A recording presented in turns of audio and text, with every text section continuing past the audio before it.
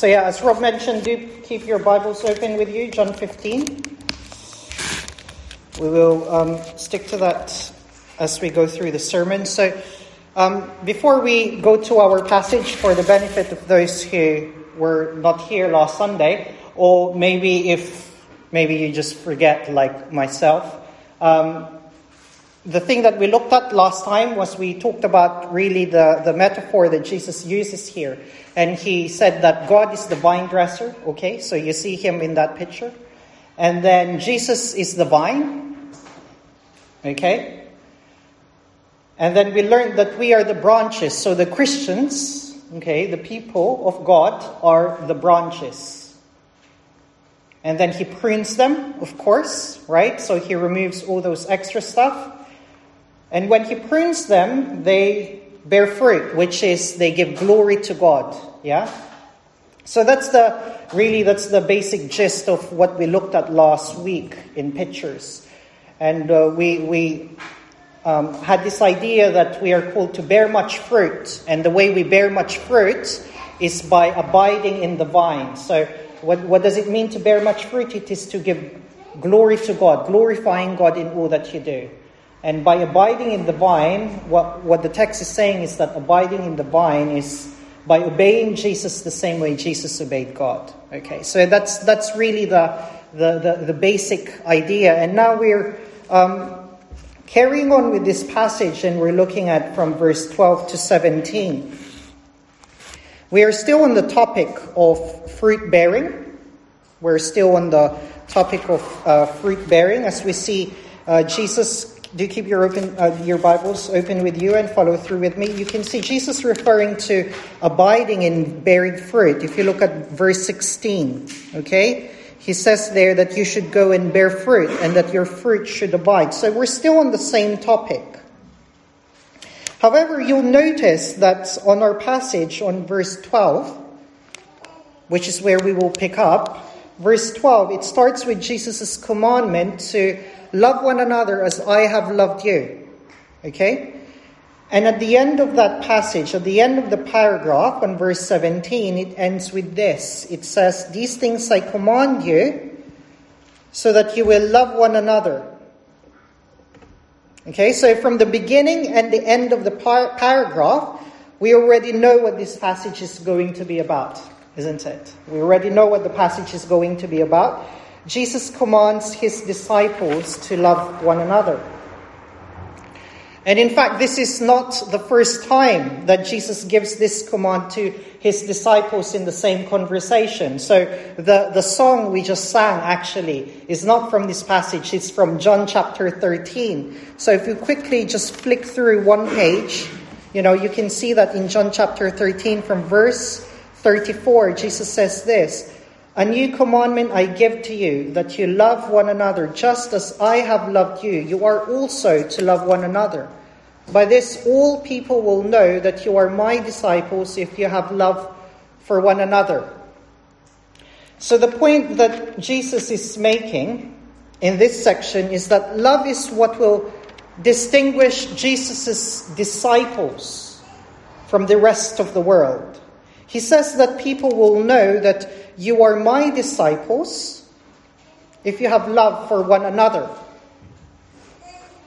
That's fascinating, isn't it? Because of all the possible character or attributes available, Jesus chose to remind his disciples to love. Jesus didn't say, people will know you are my disciples because you work the hardest. Jesus didn't say, people will know you are my disciples because you are the smartest group or the most creative group, or because you will be the wealthiest or the greatest in whatever form. Jesus said, people will know that you are my disciples if you have love for one another. That's easy. You might think, oh, that's easy. Jesus said we must love one another. Loving people is not hard, isn't it?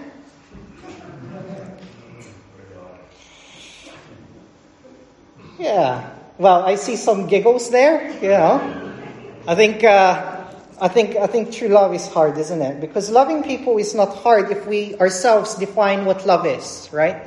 if we ourselves come up with our definition of love, then loving is not hard. If we define love as that warm, fuzzy feeling, okay, we feel towards another person, then loving someone is easy. If we define love as an abstract idea that cannot be understood, that we cannot control, that we cannot help, then it is easy to love someone, right? After all, you don't control it. It just happens, okay? If we define love in the same way that our culture today defines love, then it is easy, because the way love is in our society, in the world, it's fleeting, it's temporary, it changes. Yeah? It's easy to love someone when divorce is an option, when abortion is an option, when euthanasia is an option, when other get out of jail cards are available as options to you. But loving people in a biblical way is not easy. Loving people in a biblical sense is not abstract, and it's definitely not fuzzy, okay? Jesus doesn't go around the bush explaining what he's talking about. If it was that easy to love, then every single community would be doing it by now, okay? But they don't. And the point is that according to Jesus, this type of love that he is talking about is a distinguishing mark of the Christian community. And so when Jesus commands us to love one another, we almost have to throw everything we know about love according to how the world defines it and redefine love from Jesus' words from this passage.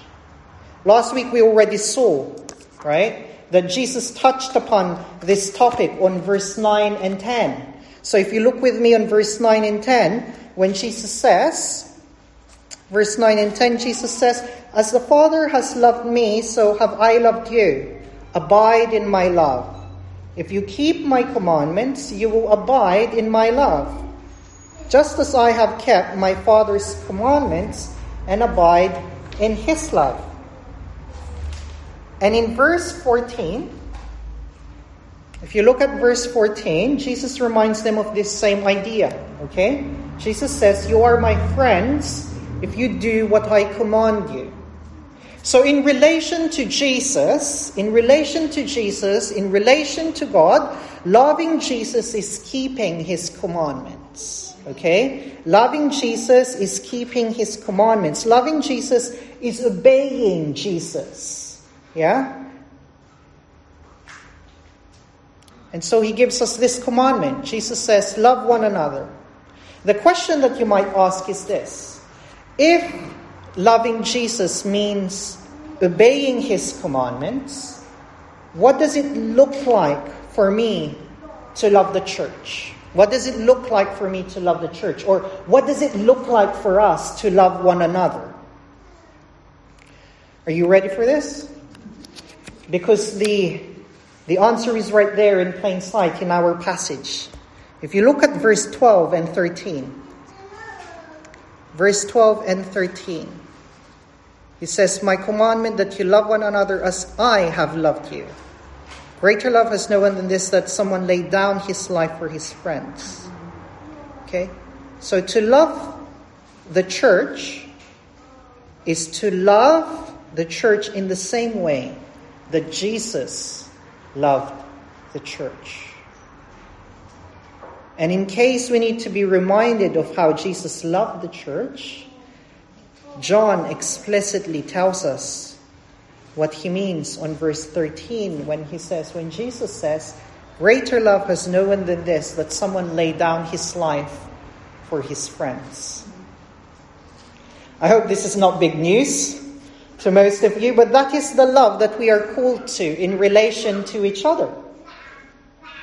It is a sacrificial kind of love, and the picture that we cannot escape in our minds, that Jesus puts in our minds, is what? It's the cross, right? When Jesus says, "Love the church, just as I have loved you," When Jesus says, greater love has no one than this, that someone lay down his life for his friends, the picture that comes to our minds is the cross. Because that is how Jesus loved us. How Jesus carried the cross all the way to Golgotha, how he was whipped and spat at, how he hung on the cross and separated from God at a moment. How he died so that our sins can be forgiven. It is hard to escape the picture that Jesus puts in our minds, because that is the heart of Jesus' love for us, that he willingly gave up his life so that we can live our life to the full. And Jesus in verse 13 tells his disciples to do likewise. Love each other just as I have loved you. Greater love has no one than this, that someone lay down his life for his friends. And in this verse, Jesus gives us this simple but weighty request to lay our lives down for each other.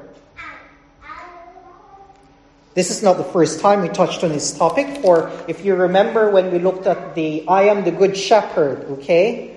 In the I am the Good Shepherd, we talked about the duty of the shepherd to lay his life down for his sheep. And in this passage, Jesus talks about our duty as a church to lay our life down for each other. To lay your life down for one another means to carry each other's burdens, to support each other in hard times when people are adjusting to new family life, when they lose someone they love, when they lose their jobs or their homes, when people are struggling from day to day because health is just difficult and relationships with their family is just difficult. The sacrificial kind of love that goes out of their way to benefit the other person in need. That's the type of love that is in view here. To love one another is to spur each other on to good works, encouraging each other to read the Bible, to join in small groups, to attend church, to take courage and grow in Christian service. The sacrificial kind of love that promotes people, lifts them up to exercise their gifts and reach their full potential, and not putting them down or envying them, but rejoicing with them as they experience God's blessing upon them. To love one another is to exercise self-control.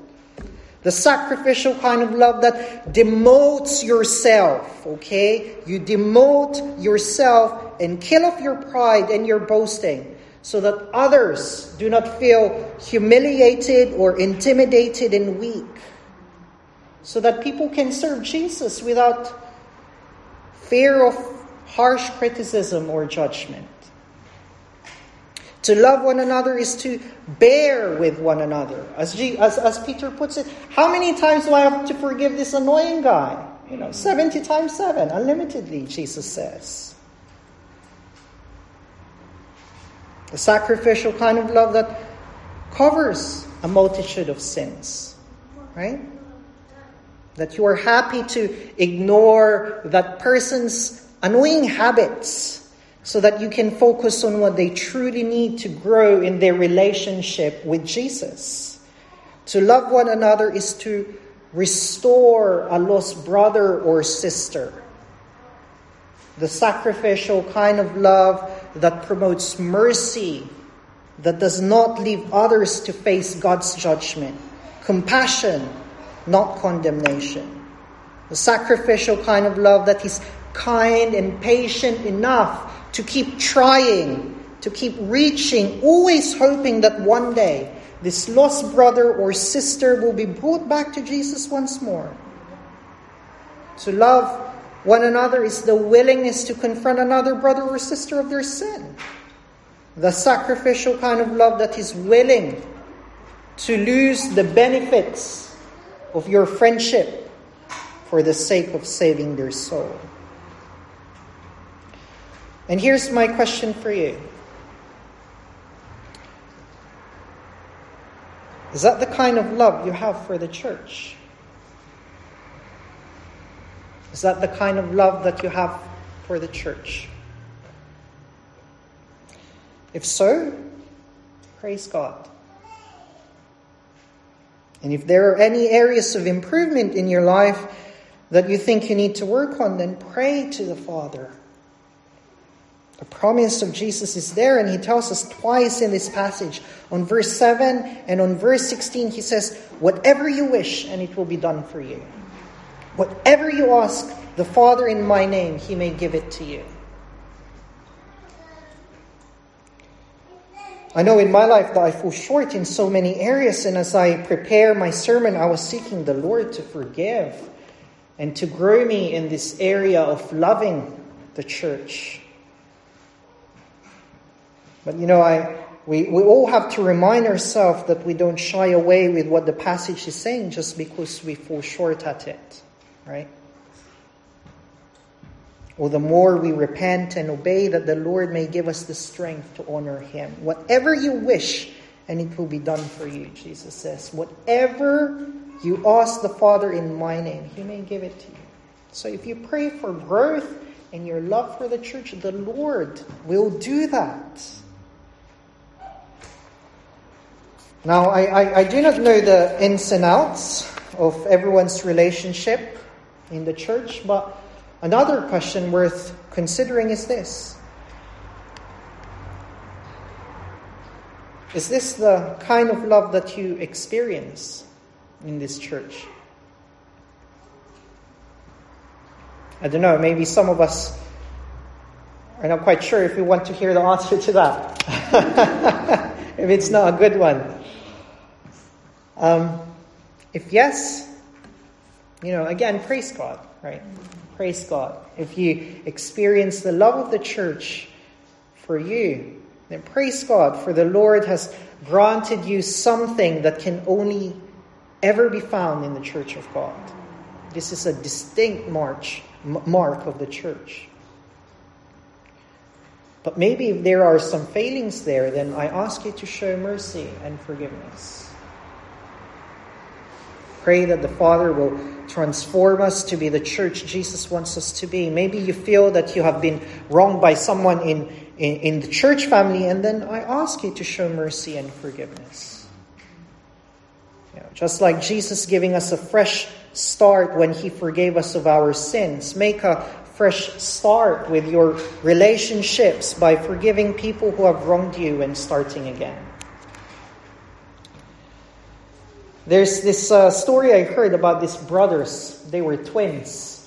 And they're joined to the hip, so to speak. When the twins are small, their parents dress them up in the same clothes. They go to the same school. They play the same sports. And as they grow older, they were really close. And when their father died, they were so close. Actually, they didn't even get married. I guess they didn't really think they needed anybody else because they were brothers. And so when their father died, they inherited his shop. Okay? And they run the shop together, and it was great. Their relationship was great. And one day something changed. Someone came to their shop, and he bought something, and he gave the money to one of the brothers. The brother left it in the counter. The guy goes off, okay? And the money was in the counter, so he went at the back because he needed to grab something else. And when he came back, he looked at the counter, and the money was gone. So he spoke to his brother, and he said, "Did you take the money?" It's like, "No."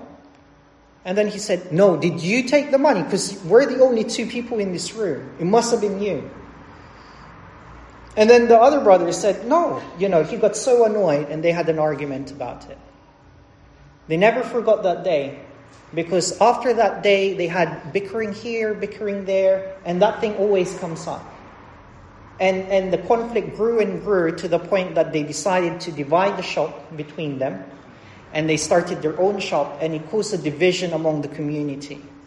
The two brothers, he had his own shop, he had his own shop, and they were fighting. And because of that, money on the counter, They grew old. They grew old and they were still fighting. They were known to be the brothers. This is a true story. They were known to be brothers who were next to each other, selling the same stuff.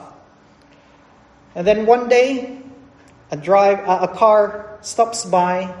This man, he knocks at the door and he said, "Are you the owner of this shop?" One of the brothers said, "Yeah, it's me." And he said, "Well, if that's the case, I want to say sorry to you. Because, one day I came to your shop when, I was young and stupid and I stole the money from the counter." And he wept. He called his brother, and the man said the same story, and he wept too. And they both weep. The point that I want us to take from this is that sin just grows. The only way to stop it is to seek reconciliation and start over. You have to sort it out before it becomes very big. Well, of course, the love we have for the church goes beyond our own local church, but also extends outside also, right? Last week we prayed for our partner church who showed their love for us by supporting us financially. A great example of Christians loving other Christians they do not see regularly. And we are grateful for the love we receive from our other partner churches who sent us preachers here for the month of January. And how Co-Mission, for example, shows their love for us by providing us with training and resources for us to be an effective gospel witness. In the same way, we also provide love, right? We give love to our brothers and sisters across the country with the AME denomination and to Grace Church in Sri Lanka. It's a cycle of blessing again, paying forward. The love that you receive, you pay it forward to the next church. And that's definitely the right thing to do. Because Jesus says, love one another just as I have loved you. That's the reason why churches do that. It's because they love us. And it's because we love them. That's why we support them. And after Jesus commands his disciples to love one another, he tells them on verse 14. If you look with me on verse 14, he says this. "You are my friends if you do what I command you.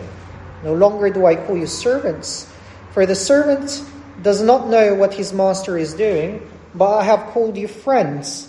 For all that I have heard from my Father I have made known to you." What's going on here exactly?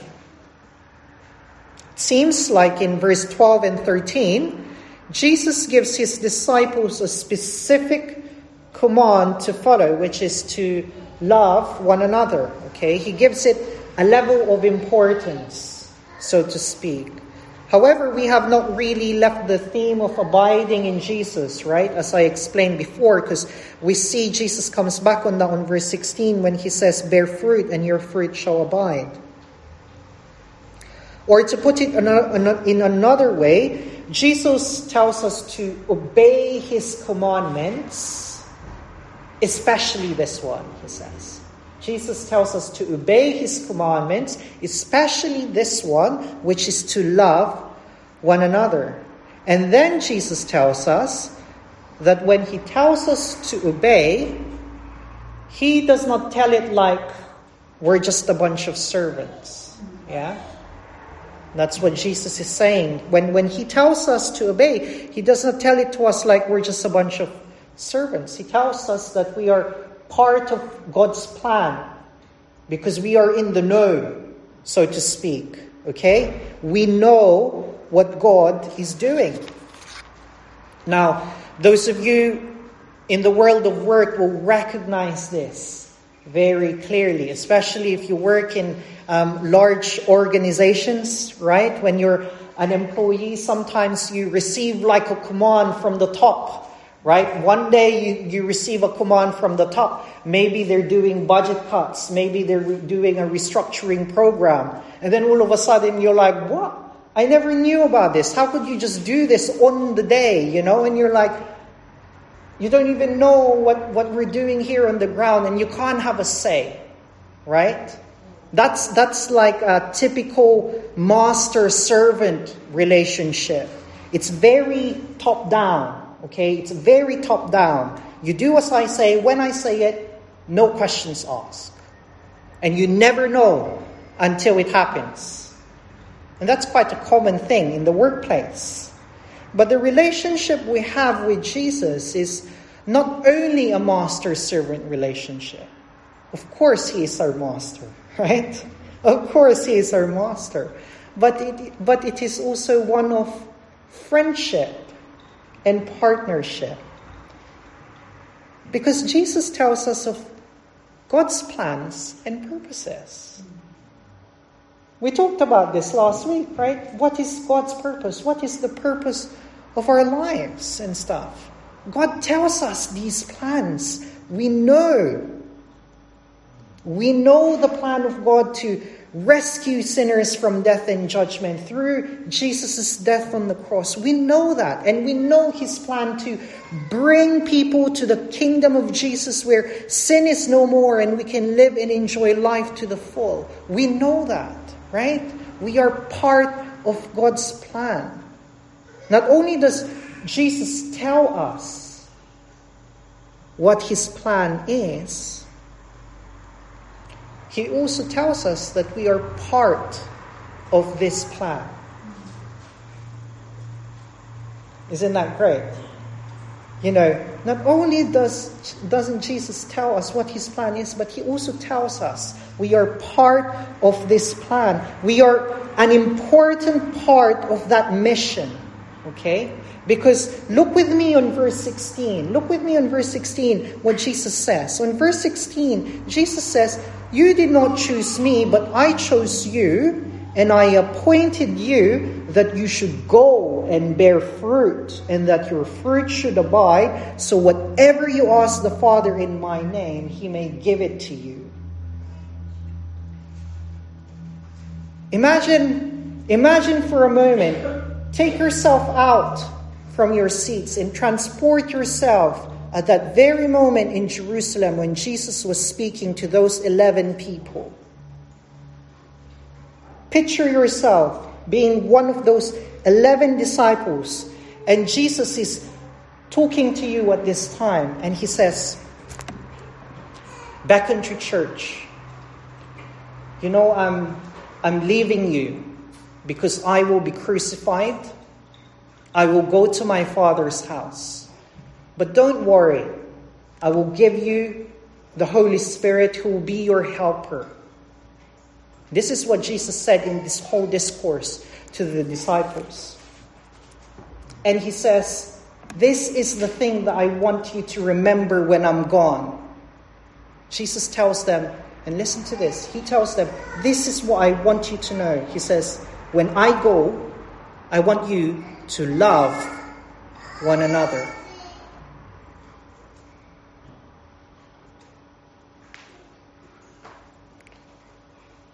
And he tells them, "I am giving you the secret, the mystery of the plan that my Father and I had from the very beginning of time to rescue people from their sin and the judgment that is to come.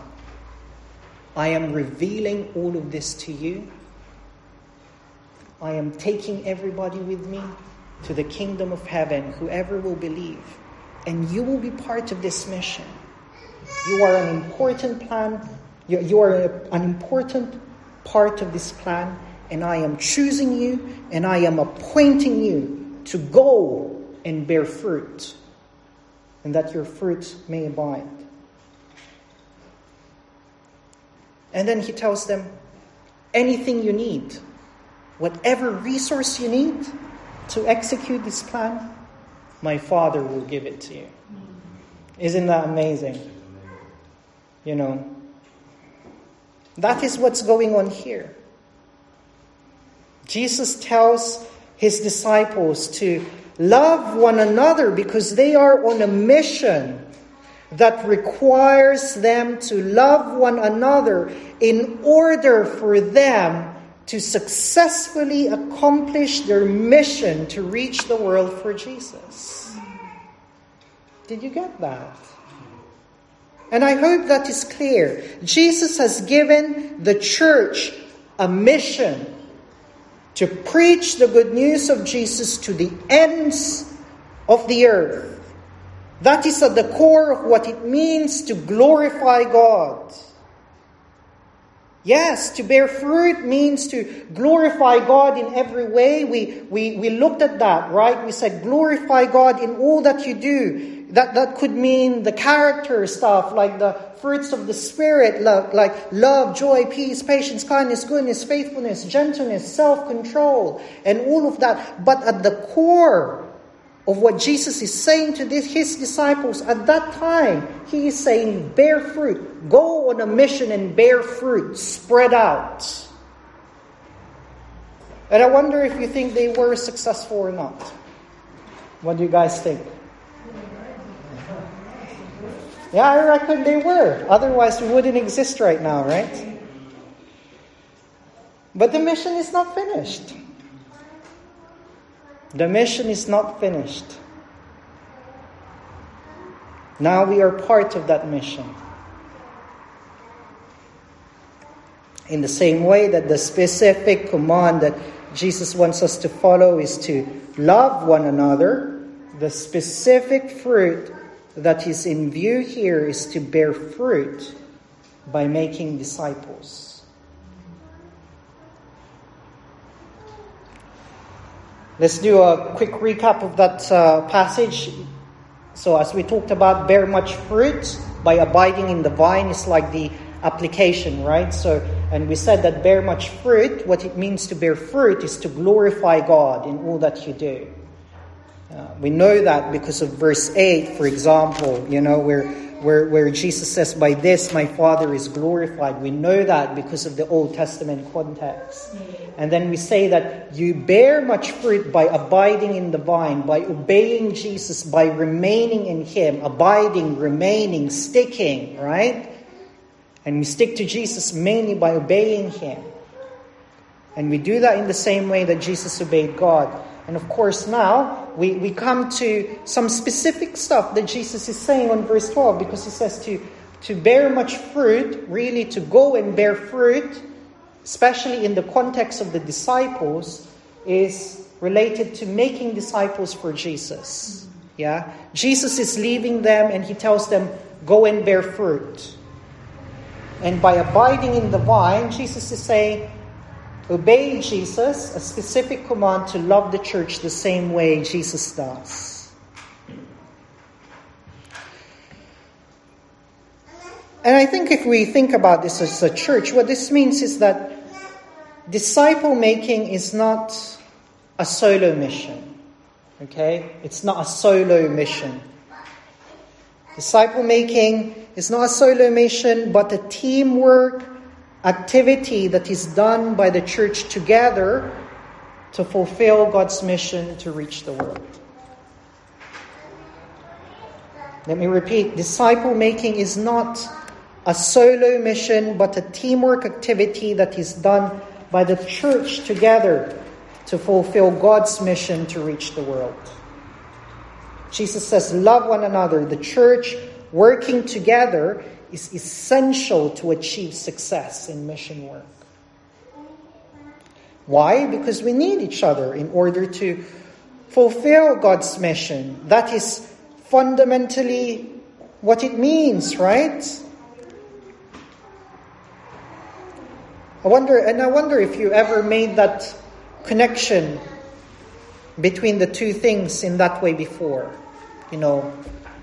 Loving the church and disciple-making, evangelism. I wonder if you made the connection between the two things in this way before. Or is your view of evangelism some form of individual performance, maybe?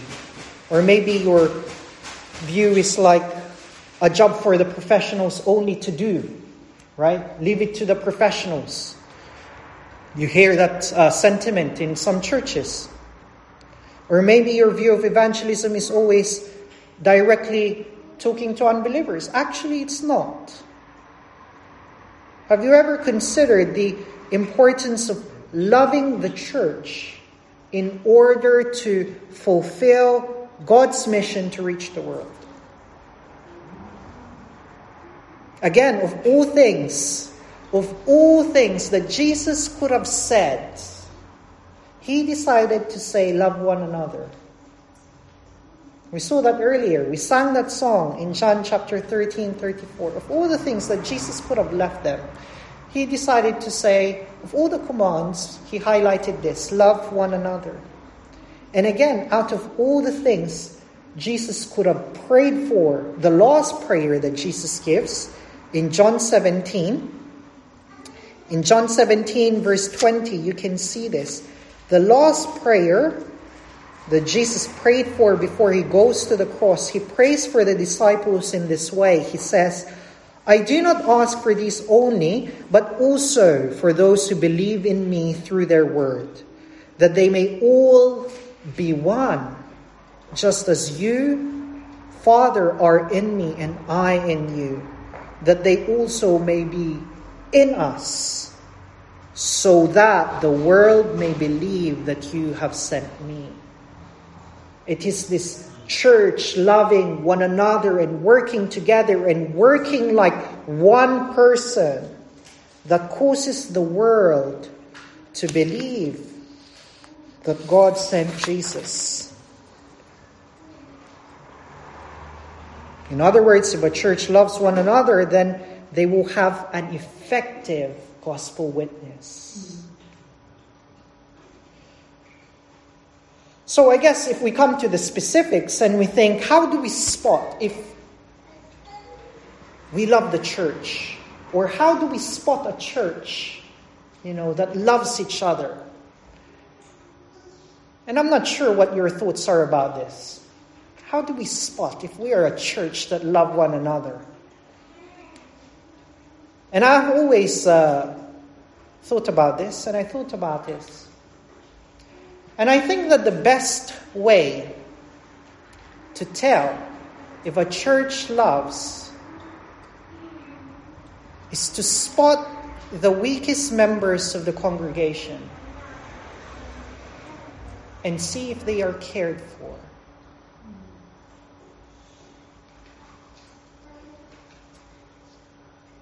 It is to spot the weakest members of the congregation and see if they are cared for. Let me tell you, this church, activities which show love to the weakest members of the church is not a waste of time, as some would love to think. Okay? It is not a waste of time. They are not a distraction to the mission. They are the foundation of our mission when reaching backcountry. That means for example, if you're a mom at home looking after your kids or doing Sunday school at the back, that's not a distraction to the mission. That is an important job, as it shows that in the church of God, children have immense value, not the way the world sees them. People think that we've moved on from this, but actually we haven't. We see that in the time of Jesus, they didn't want the children to come to Jesus. And we see that today. That's how the world sees children. They're just a distraction. It's crazy. The first thing the government does in this lockdown is try to work out how to open those childcare facilities in schools so that they don't distract their parents from working for the economy. Not so in the Church of Jesus. And you have to remember that. The weakest members of our body, we exalt and serve for the glory of God, because it is through our love for the weakest members of the body that Jesus is most glorified, even when they contribute nothing to your eyes. It is when we care for the vulnerable in our church that our message is believed. The weak members of the body are not a distraction. Okay?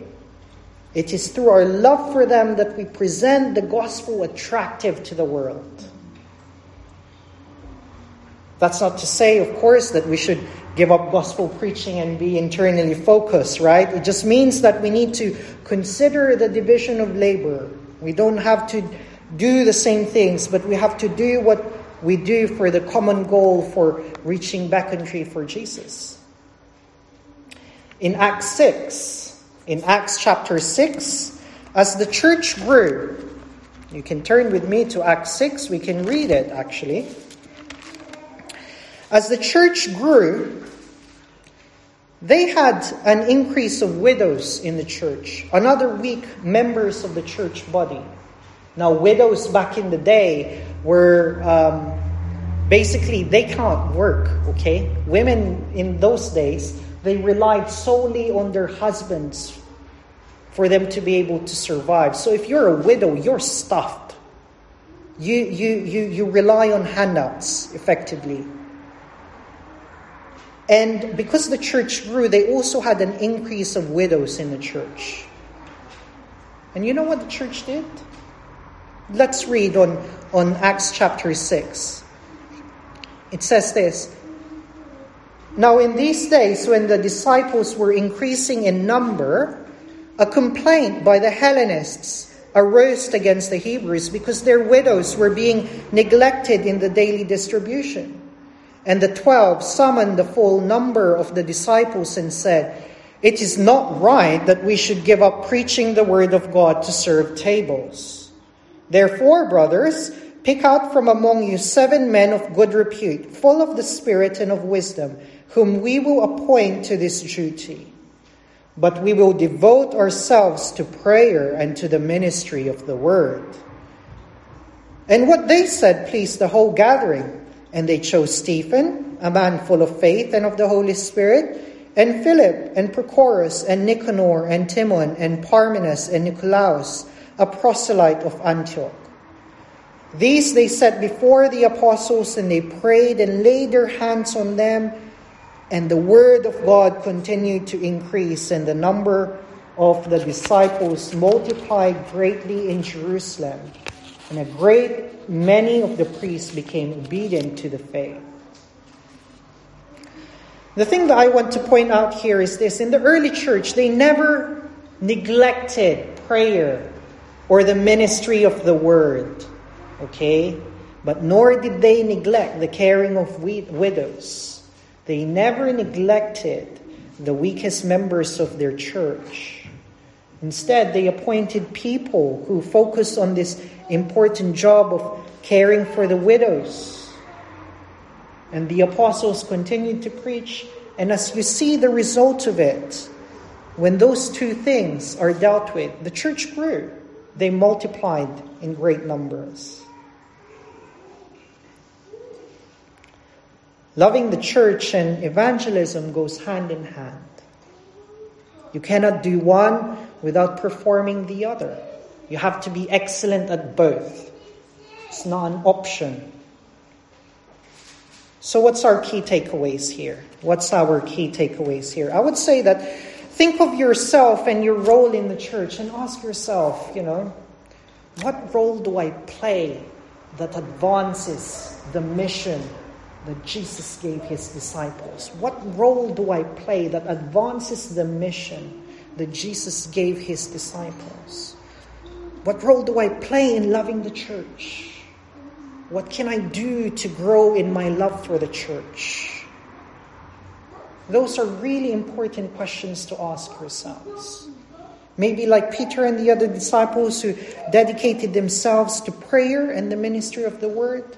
Or maybe like the widows in the early church, though weak and cannot work, but are always associated with prayer. Widow and prayer goes hand in hand all the time in the Bible. Maybe like the men chosen in Acts 6, those who are tasked to serve the weakest members of the church. Maybe like Stephen, who did both. He served the weakest members in the church, and at the same time, if we continue reading, we will find out that he was actually stoned to death because he proclaimed the gospel boldly. It is worth considering what part you are playing in God's mission. Okay? And if you feel that you are not really part of this mission and you don't know what your part is in the Beckentry Church team, then it's really worth speaking to Rob or myself, right? And talking through these things. Remember what we said, right? Remember what we said from last week's sermon? That bearing fruit, bearing much fruit, is your life's purpose. Bearing much fruit is your life's purpose. And if your life's purpose is not aligned to Jesus' mission statement to reach the world, then there is something that needs to be adjusted there. Okay? This is, of course, words that Jesus gave to his 11 disciples. And so some might wonder to themselves, I don't even know where I fit in. And I'm starting to get concerned already because this is not how my life is. Again, I encourage you, speak to Rob or myself, and maybe we can talk about this. I will end there, but I'm sure, you have questions that you want to ask, do write them down, and we can discuss them in our small groups on Wednesdays, and we can talk about them and maybe talk through, what is your part in the mission, where do you fit in, and how can you grow for your love for the church? These are really important questions to ask, and you have to keep asking yourself this. You have to keep bearing fruit. Let's pray. Heavenly Father, we thank you once again for this wonderful truth. And we thank you that you have chosen us and you have appointed us to go on a mission to tell everybody about you. We pray, Lord, that you will equip us. We know, Lord, that there's so many things we can't do. But you promised us, Lord, that whatever we ask for, you will give us. You will provide to us. And we pray, Lord, that we will listen to you when you said, love one another. Help us, Lord, to love one another, especially the weakest members of our church. Amen.